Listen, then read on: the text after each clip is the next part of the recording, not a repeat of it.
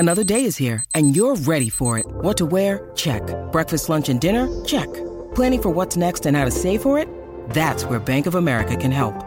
For your financial to-dos, Bank of America has experts ready to help get you closer to your goals. Get started at one of our local financial centers or 24/7 in our mobile banking app. Find a location near you at bankofamerica.com/talktous. What would you like the power to do? Mobile banking requires downloading the app and is only available for select devices. Message and data rates may apply. Bank of America N.A., member FDIC. When you need mealtime inspiration, it's worth shopping Kroger, where you'll find over 30,000 mouth-watering choices that excite your inner foodie. And no matter what tasty choice you make, you'll enjoy our everyday low prices, plus extra ways to save, like digital coupons worth over $600 each week. You can also save up to $1 off per gallon at the pump with fuel points. More savings and more inspiring flavors make shopping Kroger worth it every time. Kroger, fresh for everyone. Fuel restrictions apply. This is Optimal Living Daily, episode 405, 7 Habits to Start in 7 Days to Guarantee a Year of Happiness, Part 1, by Mark Chernoff of markandangel.com, and I'm Justin Malik. Welcome back, or welcome for the first time. This is where I read to you every single day to help you live a more meaningful life. And I cover personal development, productivity, and minimalism mostly from some of the best bloggers and authors you can find, with their permission, of course. But for now, let's get right to the post and start optimizing your life. 7 Habits to Start in 7 Days to Guarantee a Year of Happiness, Part 1, by Mark Chernoff of markandangel.com. In our busy daily lives, it's easy to miss the forest for the trees and completely overlook some of the more obvious activities that can disproportionately affect our happiness levels. Luckily, we can go off more than just our intuition. There are lots of proven strategies that aim to create the right behavior that leads to a happier life. Now we take a look at 7 of the more actionable pieces of advice you can start implementing over the next week.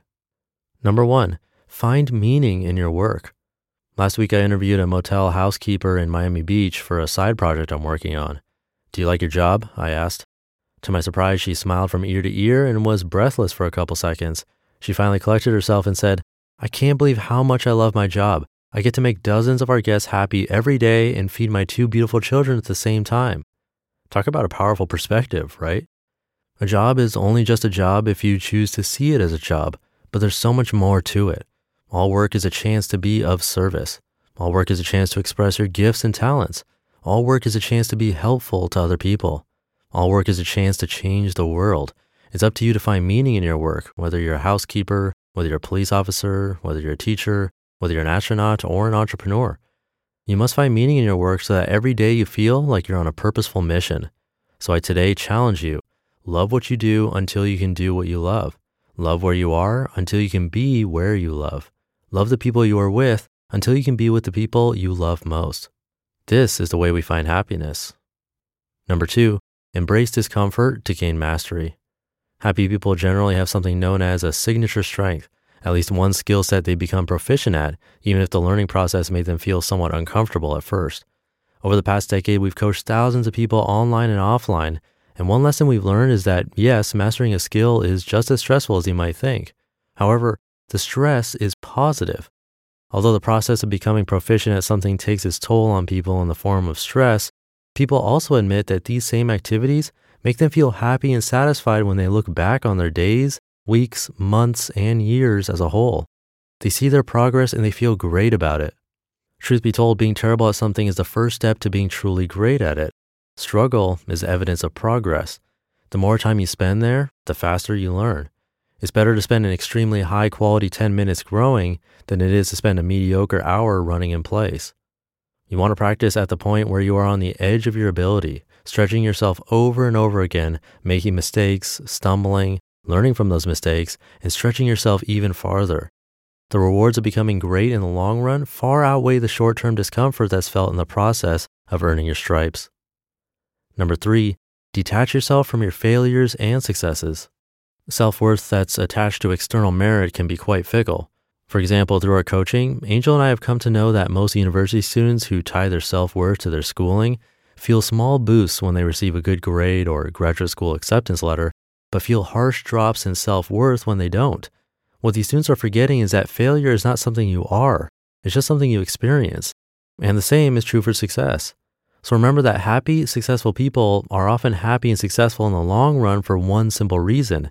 They think about failure and success differently. They don't take everything that goes wrong personally, and they don't get a big head when everything goes right either. Follow in their footsteps. Do the best you can and be a humble, lifelong learner. Never let success get to your head and never let failure get to your heart. Number 4, be productive, not rushed. Being rushed puts you on the fast track to being miserable, period. But on the flip side, having nothing to do can also take its toll. Bad news for those who subscribe to the dream of doing nothing. The balance is just right when you're living a productive life at a comfortable pace, meaning you should be expanding your comfort zone often, but not so much that you feel frenzied and out of control. Easier said than done, but certainly a positive state to strive towards. One method to achieving this is to have heavy lifting and light lifting time slots scheduled each day. During the heavy lifting times, you go at it full force, and then as soon as a light lifting time slot arrives, you slow down. It's simply a matter of scheduling time every day to not be overly busy. Have dedicated downtime, clear points in the day to reflect, rest, and recharge. Don't fool yourself. You're not so busy that you can't afford a few minutes of sanity. Also, keep in mind that you can't always be agreeable to everyone else's requests and demands. That's how people take advantage of you. Sometimes you have to set clear boundaries. We all have obligations, but a comfortable pace can only be found by properly managing your yeses. Be willing to say no to most things so you're able to say yes to the right things. Read The One Thing. Number 5, hear that in tomorrow's episode. You just listened to part 1 of the post titled 7 Habits to Start in 7 Days to Guarantee a Year of Happiness by Mark Chernoff of markandangel.com. And that's it for today. I wish you a great one. Tomorrow is Friday, so that's exciting. I'll wrap up today's post then, so I'll see you there where your optimal life awaits.